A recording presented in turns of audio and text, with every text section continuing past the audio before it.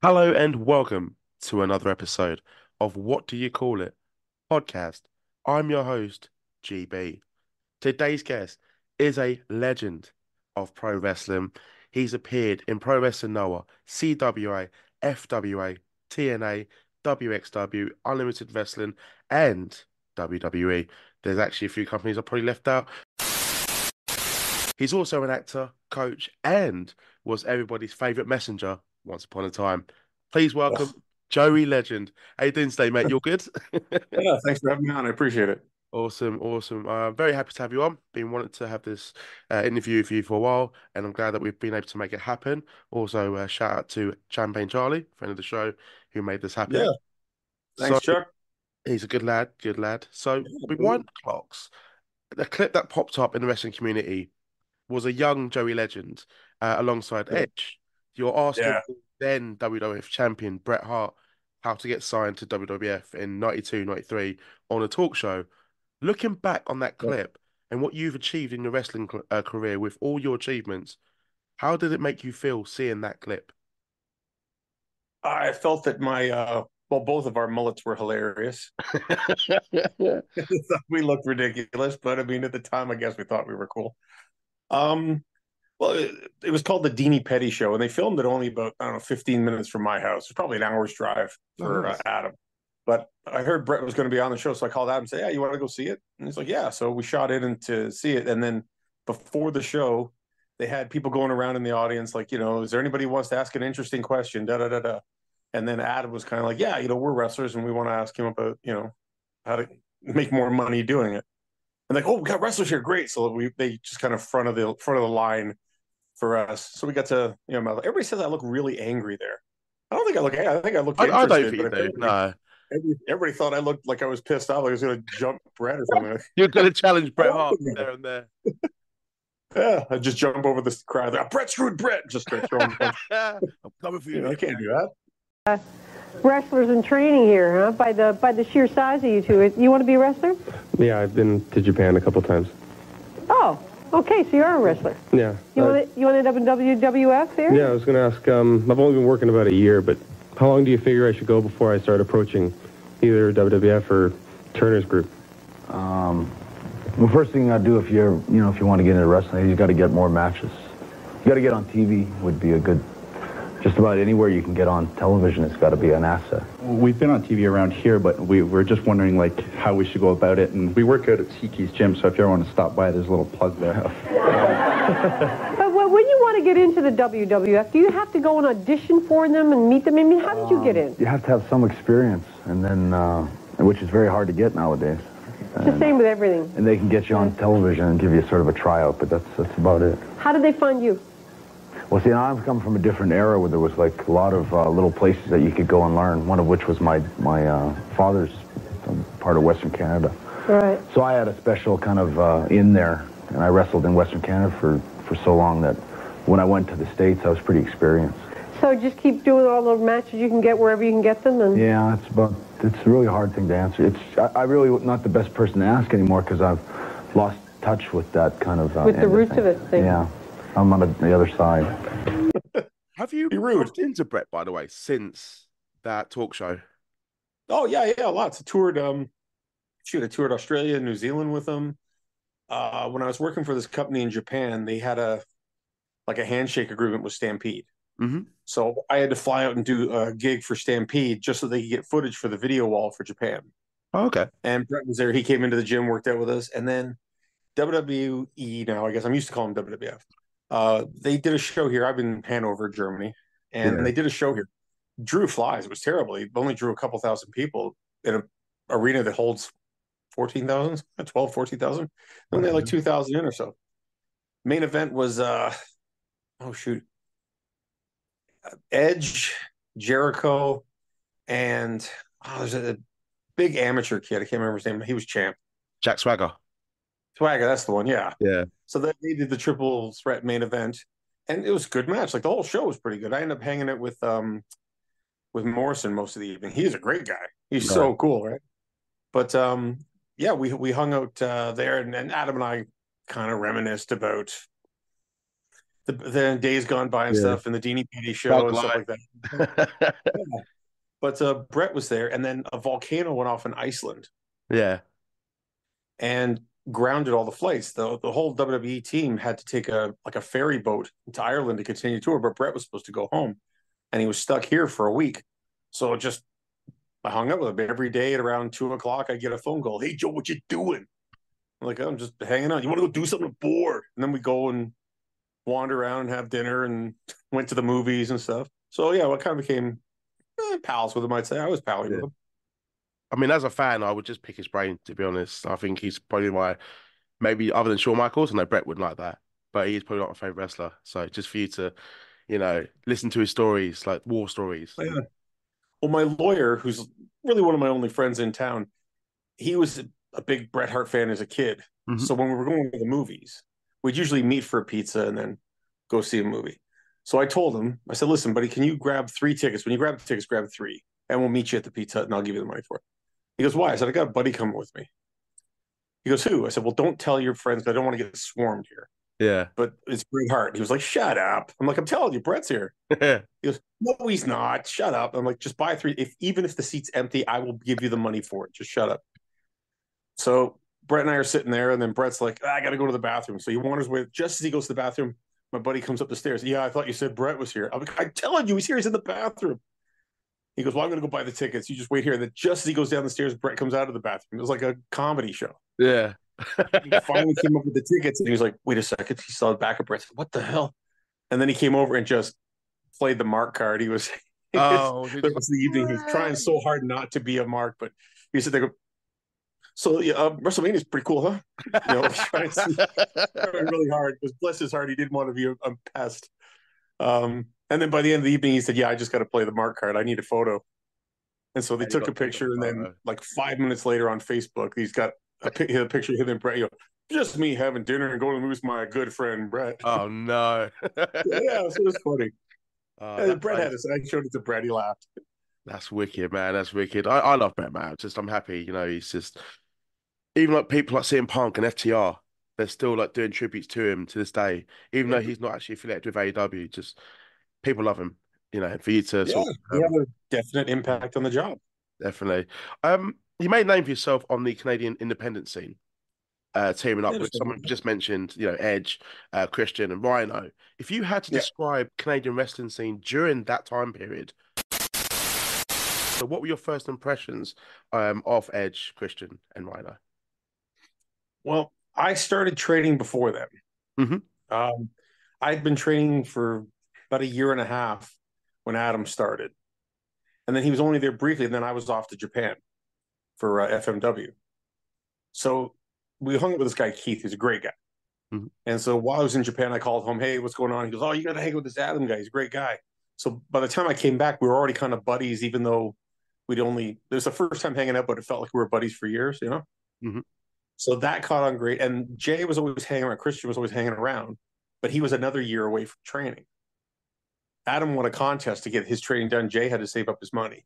I think if I'm not mistaken, he got a student loan and then used that to pay for his wrestling school and not for college. He did pay it back, though. Credit to him. He's an honest guy that way. And then I was bringing them out because I had a kind of an open door with Winnipeg and Tony Condello, Don Callis' promotion out there. Tony Condello's promotion, Don was like the booker. So we go out there a lot, and they said, "Oh, do you got any guys?" Yeah, I got Edge and Christian, Adam and Jay and Zach Wilde and Johnny Swinger, and we'd all go out to Winnipeg. And then when we come back, we try to do stuff in Ontario, but Ontario was so heavily regulated that there was almost no wrestling. Because if it was a town under 100,000 people, I think it cost you like something like 10 or 12 grand to run a show with all the fees and things you had to give the government. And then if it was more than 100,000, it was like 15 or 16 grand. Like you couldn't turn a profit, so nobody ran. Yeah. So we had to find our workings elsewhere. So a lot of it was going out to Winnipeg. We went to Winnipeg a great deal. We picked up indie bookings where we could in Ontario, but most time we shoot down to Detroit. And that's where we met Rhino. Yeah. So, yeah, they ended up kind of throwing us together with our manager, handsome Johnny Bradford. I got to give a shout out, wrestling's only deaf manager, and a sweetheart of a guy, wonderful human being. So he was our manager, and we came up with this. They wanted to do, because the New World Order hit big. So the promoter, Malcolm Monroe, God rest his soul, he wanted to do the Canadian World Order and like have Canada versus America. I was like, Canadian World Order, it's kind of a budget name, right? Like I get the idea of the angle, Yeah. but the name's pretty budget. So we're trying to come up with something, and we started doing the pro Canada anti-America thing. We burnt the American flag in the ring, got into fist fights to fight back to the locker room with the crowd. Yeah. It was great. Yeah. You know, and we got through all that, and then like 3 weeks after we got the real Canada versus America heat off the ground, Brett started doing it in WWF and made ours look cheap, Oh, which it kind of was. why'd you do it? Well, to our credit, we were about 15 minutes ahead of the curve, but I can proudly say we were a little bit ahead of the curve at the time. Yeah. So yeah, we didn't get a lot done in Ontario. We did what we could, but there just wasn't much happening. Scott D'Amore would run, but even then, like, it was a hell of a journey, and the payoffs weren't great because he had to cover his expenses. So people weren't running all that much.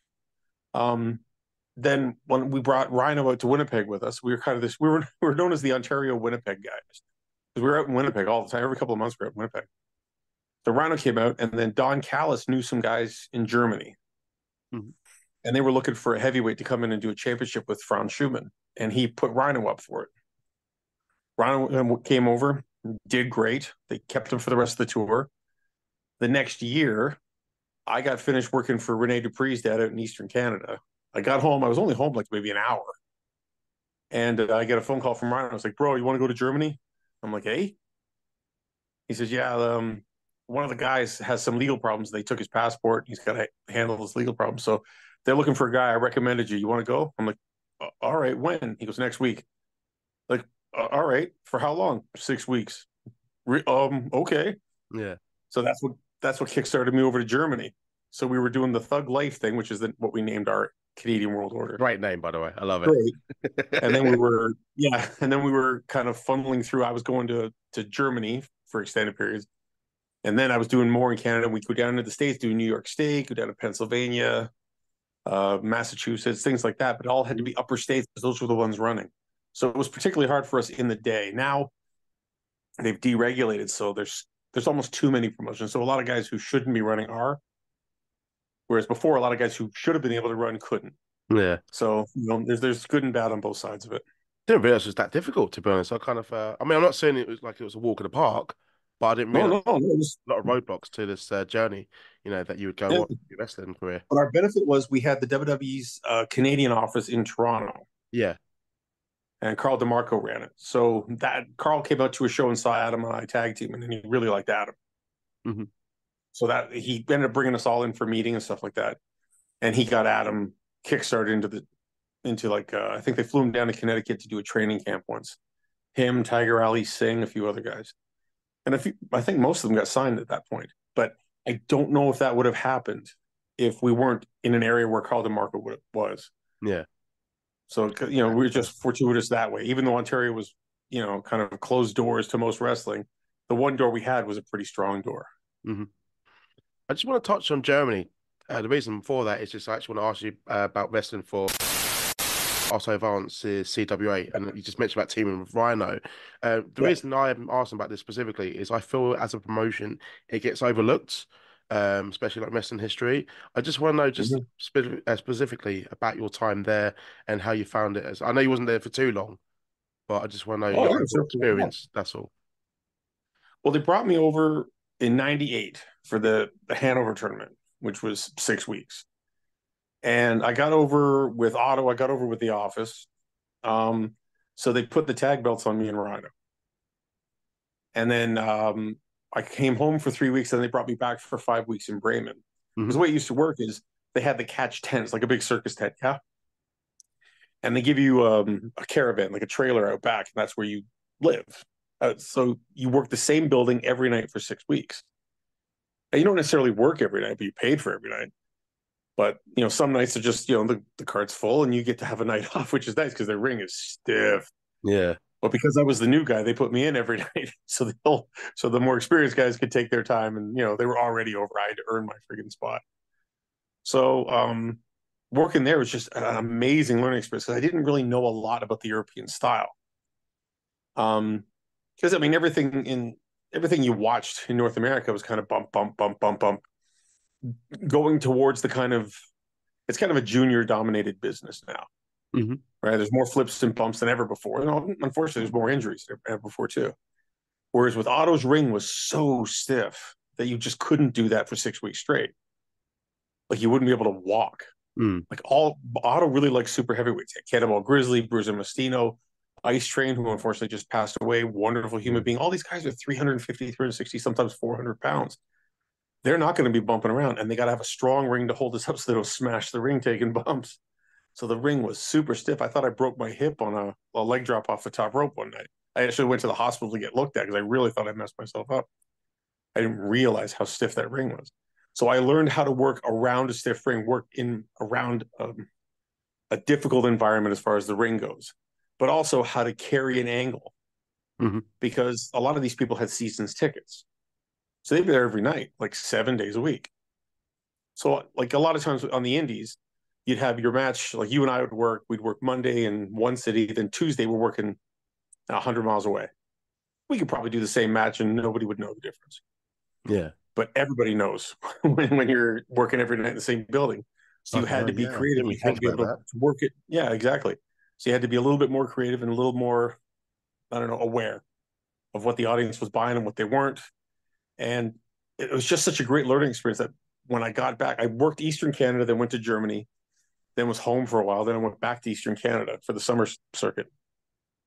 And in that time, everybody I knew told me, like, you're a different worker, Joe. Like, you were decent, but holy crap, like that time in Germany did you wonders. Like I just came back a completely new, more better polished worker, partially from working every day because repetition is the mother of skill. But also I think I learned so much of the European style that nobody in North America had seen at the time. This is kind of, I'm not going to say it predates the internet, but it predates widespread internet. Less people were on the line than are now. Yeah. And there were less videos online than there are now. I wouldn't be exposed to it like on American TV. Maybe William Regal or Finlay. Maybe. But yeah, they were so unique that you'd see those guys once in a blue moon. You see them once a week. Whereas, you watch World of Sport and you see 7 guys who work that style, 8 guys who work that style, and then one big thug bruiser who kicks ass. So it was a tremendous learning experience. And I came back with a whole bunch of stuff that was really, really old school stuff, but it looked new to the Canadian eyes. Yeah. And that helped me immensely. And I got in well with a bunch of guys who were able to, who had good voices in the business. So when I shopped my resume out to other promotions, I could say, this guy says good things about me. This guy says good things. And they would take their word over mine because who am I at the time? Yeah, just that endorsement that you would receive as well. I will touch on a bit more on Europe, just because I know you'd actually go on to have great success there. It's actually my exposure to you and Just Joe as well, which I will discuss. I won't go into too much detail, but I will have to ask. But just before I do ask about Just Joe, I actually want to know, how did you find out that you were being signed by the WWE? I was having the best summer of my life, summer of '99, out for Emile Dupree. I'd been for a tryout match at Skydome prior to the tour. There was 44,000 people. So it was a hell of a thing. And it also taught me another lesson because I used to do this thing where I send you to the ropes, I drop down to my back, and then I'd nip up and close on you when you ran back at me. Always got a pop everywhere I did it. And I did it in that match. I jumped up. I thought this is gonna hit the crowd. Boom! I hit this clothesline and nothing. Crickets. And I got mad at the whole. I was like, "You sons of bitches! That was cool. You know it." So I start walking over to continue the match, and then I hear "whoa!" and I didn't realize the sound from they did pop, but the sound went all the way up to the ceiling of the dome, and then came down to me. So it totally messed my timing up. I didn't realize, but it was a lesson learned, right? So I'd done that. That brought me for a tryout down in Connecticut. Then I went to Eastern Canada.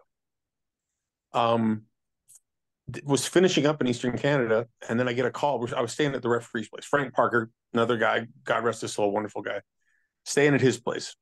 And I get this call there from Christian. He says, "Joe, what are you doing?" I was like, "Well, clearly I'm sitting at Frank's place. What do you want?" He says, "You're going to get a call from Terry Taylor." I said, "Am I?" He goes, "Yeah. They want to start the new Freebirds, and your name's been thrown in for it. They want you to be the Terry Gordy of the team." I'm like, "Me?" Like, it's flattering. I think Terry's an awesome worker, but Yeah. like, I'm Canadian, not Southern. I don't particularly care for Southern Pride rock. I'm more heavy metal, and I don't drink. I'm like the opposite of a Freebird. I'm an anti-Freebird. And he goes, well, it pays money. I'm like, I'm in. Yeah. So he said, just be ready. Terry Taylor's going to call you in the next hour. So Terry did. And we shot the breeze. He was very, very cool. I get on with Terry to this day. Terry's a wonderful guy. He says, well, when can you come down here? I said, well, I'm just finishing up here. He goes, can you come down here for like September 5th? I'm like, I finish here on the 4th. That's perfect. Can you fly me from here? Instead of me having to go back to Toronto, can you fly me from here to Connecticut and then fly me home after? He's like, yeah, we handle travel from time to time. We're the WWF. I'm like, all right. They flew me down. I worked with a guy named Reckless Youth who also got signed. We worked each other in a match in the training center. Terry loved it. We had to do it in front of Michael Hayes because he was going to be our manager. It was his idea to have the new Freebirds. So he had to clear everybody who was going to be in the Freebird gimmick. And he loved us. We were going to be 2 of the 3 Freebirds. There was always a third name flying around, but they never confirmed the third guy. There's always different names floating about. But they signed us that day. And then sent us home and said, we're just going to get your paperwork in order. And then we got a show coming up in Atlanta. We want to debut you in Atlanta because, Freebirds Atlanta. Like, great. And then I sat home for 7 months. 7 or 8 months I sat home waiting for them to get this visa together. In that 7 months, Hayes decided he didn't want to be on camera anymore and just wanted to be an agent for the tag team division. So they killed the Freebird gimmick, and then they didn't know what to do with me. I was still under contract. They were still paying me. I can't believe it though. That was going to be happening. Like, I didn't actually know that story, that they were going to recreate the Fabulous Freebirds, one of the best stables in wrestling history. Well, originally it was supposed to be because they had, remember, Hayes managed the Hardys for a cup of coffee. Yes, when they were the Brood Hardys. Yeah. And he wanted to do it with them. And he wanted to give them like the Hardys are very, I don't know, they don't wear Freebird type gear. No. They wear kind of different kind of jeans. And he wanted to get like the Confederate flag towels and rags to hang off them and headbands. And Marty or Jeff and Matt were like, what? I can't do that. Yeah. And they did the right thing because what they did with them away from Mike, I mean, Mike would have been a great manager. Right? Don't that for a second. But putting them with Lita in front of the crowd the way they did was the right move because obviously they're considered somewhat iconic now. Yeah. So that was the right move. But then in turn, Mike's sitting there with his dick in his hand going, well, now what do I do? Like, they brought me out to be a manager. I'm all ready to be a manager. And who am I going to manage? So he wanted to do the new Freebirds. And that was going to be me. I was going to be the Gordy of the group. I was going to be Bam Bam Legend again. But that's such a compliment, though, for you to be like the next Terry Gordy. Yeah. Well, when I met Vince, they flew me down to Connecticut to meet him. It was an all-day thing. They flew me down. I got there at like 10 in the morning. I didn't get to meet him until 7 o'clock in the evening. Hung out in Titan Tower all day. Went and used their gym. They had like a Gold's gym in there. It was amazing. Gave us great meals, and we just hung around and shot the shit with JR and such. When I finally got in to meet Vince, he was so unbelievably flattering. He said, I watch your stuff, and something about you Canadian guys, you just get it. And I'm like, okay, cool. I like to say more things like that. Yeah. He said, you kind of remind me of a halfway point between Ted DiBiase and Mick Foley. And I'm like, wow, that's so complimentary. Like, it's a weird two to put together. But so different, but it's a compliment. But two are so iconic as well. Exactly. Yeah. So I was pretty excited about that. But this is one that kind of I thought was going to bite me in the ass. It turned out I bit in the ass differently. But when I was doing those Winnipeg tours, we do the Indian reservations, and we'd done a tour. And Don Callis didn't want to go. He says he got sick. I think he just didn't want to go because they're hard. They're difficult tours. You have to drive over frozen lakes and stuff. So we went on this tour, and they said, Joe, do you mind working twice? Because Don's not here. We need an extra body. They said, we'll put you under a mask. Just go in the opening match. Do the thing under a mask. You'll be Dr. X. So I was like, okay. I was looking for the extra money and extra ring time. So I go through and do this match, and nobody cares. Like, nobody believes Dr. X is going to win anything. So it's hard to get the crowd behind anything. So the next day I pulled the GOAT, the ring announcer. We called her the GOAT. I pulled her aside. I said, don't say I'm Dr. X. Say I'm from San Francisco General Hospital, Communicable Disease Ward. and called me the male nurse. And I went out there and I just camped it up. Yeah. I would take lock up, and then I'd play with the guy's hair, and then I take a hip toss, and I'd grab the ref's leg, and I'd hump his leg and roll out of the ring and sit on somebody's lap at ringside. Oh my God, this is the worst thing ever. Like I just really camped it up just to make Bad News Brown laugh, right? Bad News Allen. Because you don't see that guy laugh often. But I made him openly laugh. But just that's the achievement. Yeah. So I happened to mention that in a phone interview with Kevin Kelly. Because he called me up to say, hey, we want to build your gimmick off of your real character. So what can we do? What have you done? So I mentioned that in passing. And I didn't realize he was writing all this crap down. So when I met with Vince, he's going through this paper in front of him. He goes, I see you did a gimmick called the male nurse. And I'm like, oh dear God, no. He's caught wind of it. Oh dear. No. He goes, says here you claim it made Goldust look butch. And I was like, I was making fun of it. Oh God, no. Oh no. He goes, puts the paper down, stares through my face, goes, I never ever want to see that. I'm like, thank God. I thought you were gonna make me a transsexual Nazi Eskimo or something. Like, this is not what I need in my life. And then we bounced ideas around. I wanted to do a cult leader thing because cults freak me out.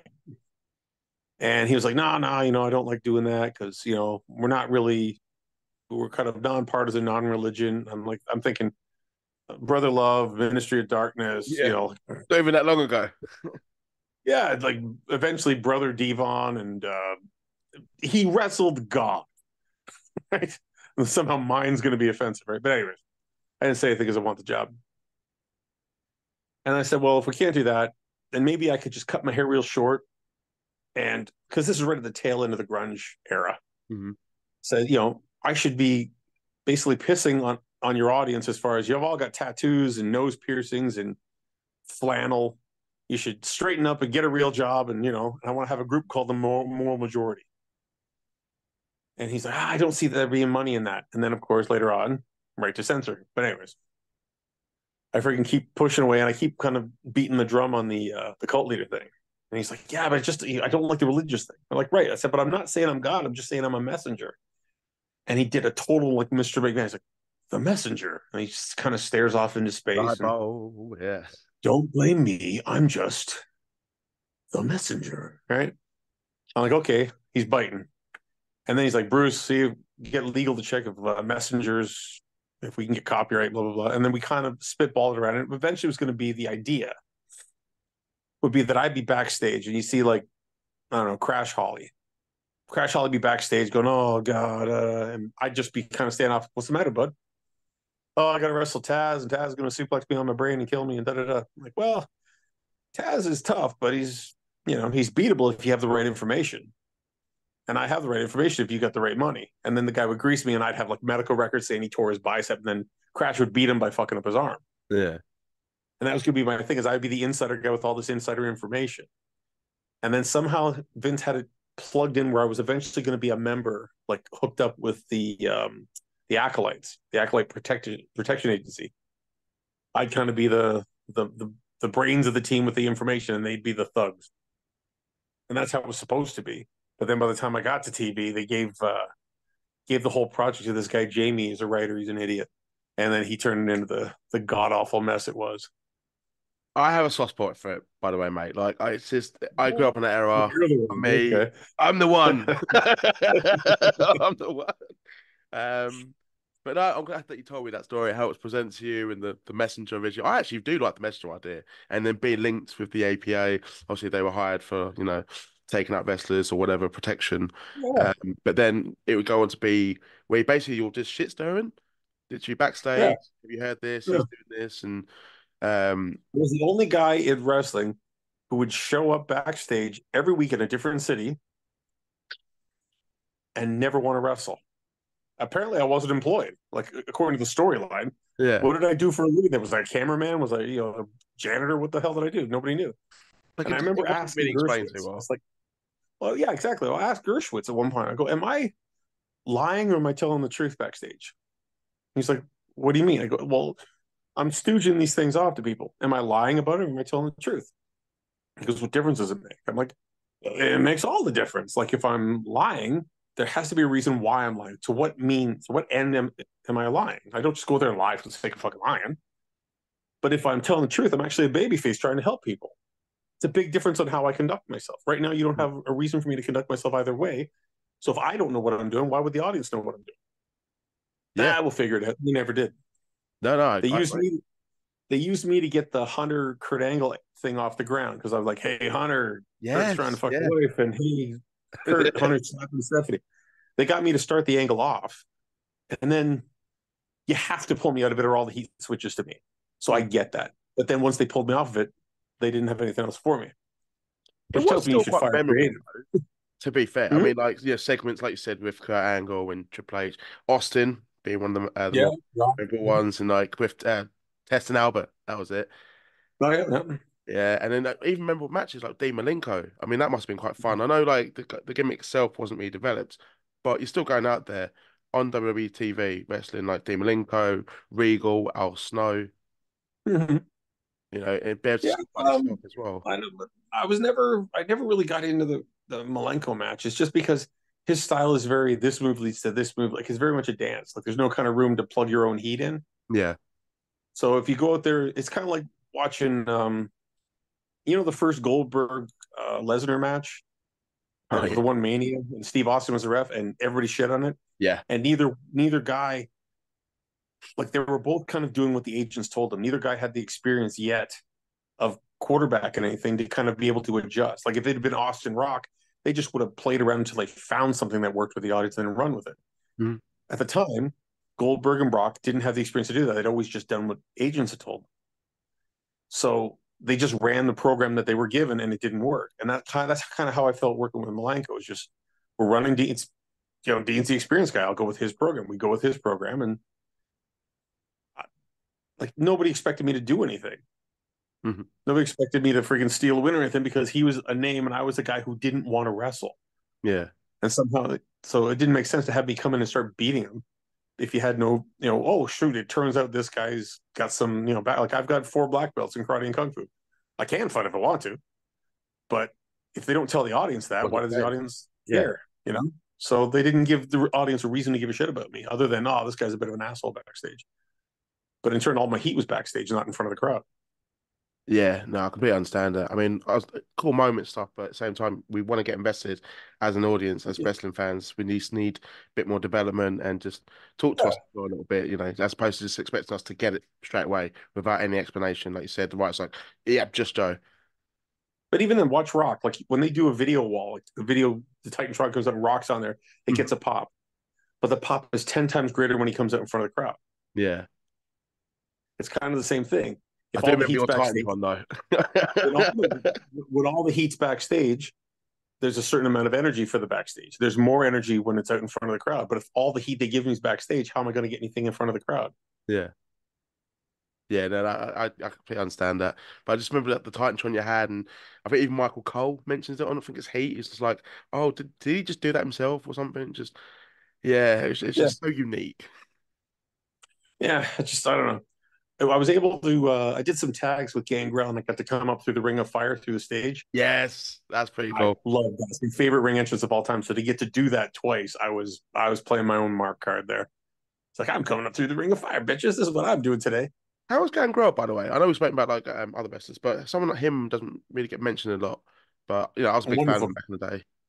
Yeah, he's a wonderful guy. I toured all over England with him many times. Yeah.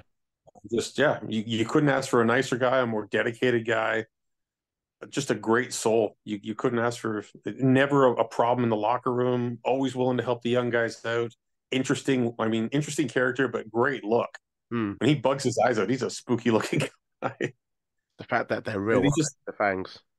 He used to have real fangs, but they got knocked out so many times during wrestling that he wears gimmick ones. Oh. But he used to have real ones in it. Yeah. When him and Luna were together, years and years ago. Nah, that's pretty He's cool. a wonderful guy. Dave's fantastic. He's still going today. I bet she's close to 60 now. I think he's coming to in England again. I think he's coming back here. I don't know where. I saw the advert, but I don't remember the location. But he's coming back to England this year. So and he's like a real vampire because he doesn't age. The guy looks the same. I met him like 30 years ago. He looks exactly the same. Yeah, no, he's pretty awesome. Big fan of the gimmick. He's- Just before I touch on Europe, where you Sure. well, I said earlier, where you, in my opinion, have your best success, and I'm pretty sure you would agree. Most of Uh, it. Yeah. but you establish yourself over here, not just as an American wrestler, but you've become sort of one of us in a way. Germany, Well, I've been to the UK 141 times. bloody hell. Yeah, so a lot of people are saying it just would have been cheaper if I moved there. Um, just to sum up the WWE career, if you Sure. could say any highlights for you, any personal highlights, if you look back on the run, just that you can smile about and say, yeah, that was actually pretty good. I enjoyed that, even if it's nothing to do with on screen.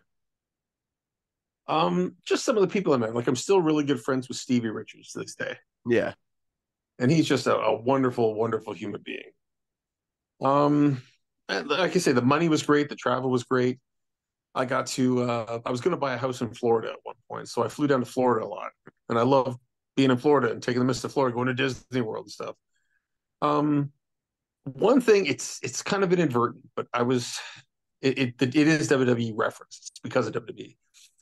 I was out wrestling in Western Canada, and I had this thing. I had 4 championships at the time. I had one, a Japanese, Russian, South African, and French.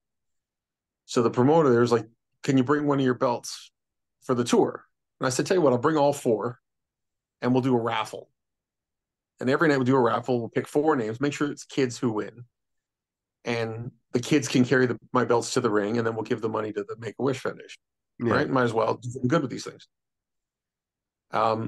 So we get there, and the promoter, his name's Arda, a great guy. And I said, "Do you got those? Do you got the raffle tickets?" He goes, "No, I couldn't get them. I'm getting them tomorrow, but there's this guy here. He's in a wheelchair, and he's in kind of a messed up way. But would it be okay if he carried all 4 to the ring with you?" I was like, "Yeah, absolutely, of course." So I go to the merch stand before the show. I'm just sitting there shooting the breeze with people, and this guy's getting pushed up, and he's got like muscular issues. I'm not sure what the situation was, but he was really struggling with his muscles. And this girl wheels him up. And he says, "Oh, Joey Legend, my name is blah, blah, blah." I was like, "Oh, you're my lovely and talented assistant. Are you going to be my diva manager for the day?" And he goes, "I just want to tell you something." I was like, "Okay, sure, shoot." And he gets kind of quiet. He goes, "A couple of years ago, when my condition first started, I knew it was going to get this bad. yeah. So I decided I was going to end my own life." And I was like, "Oh my God. Well, glad you didn't." I'm so glad you're here.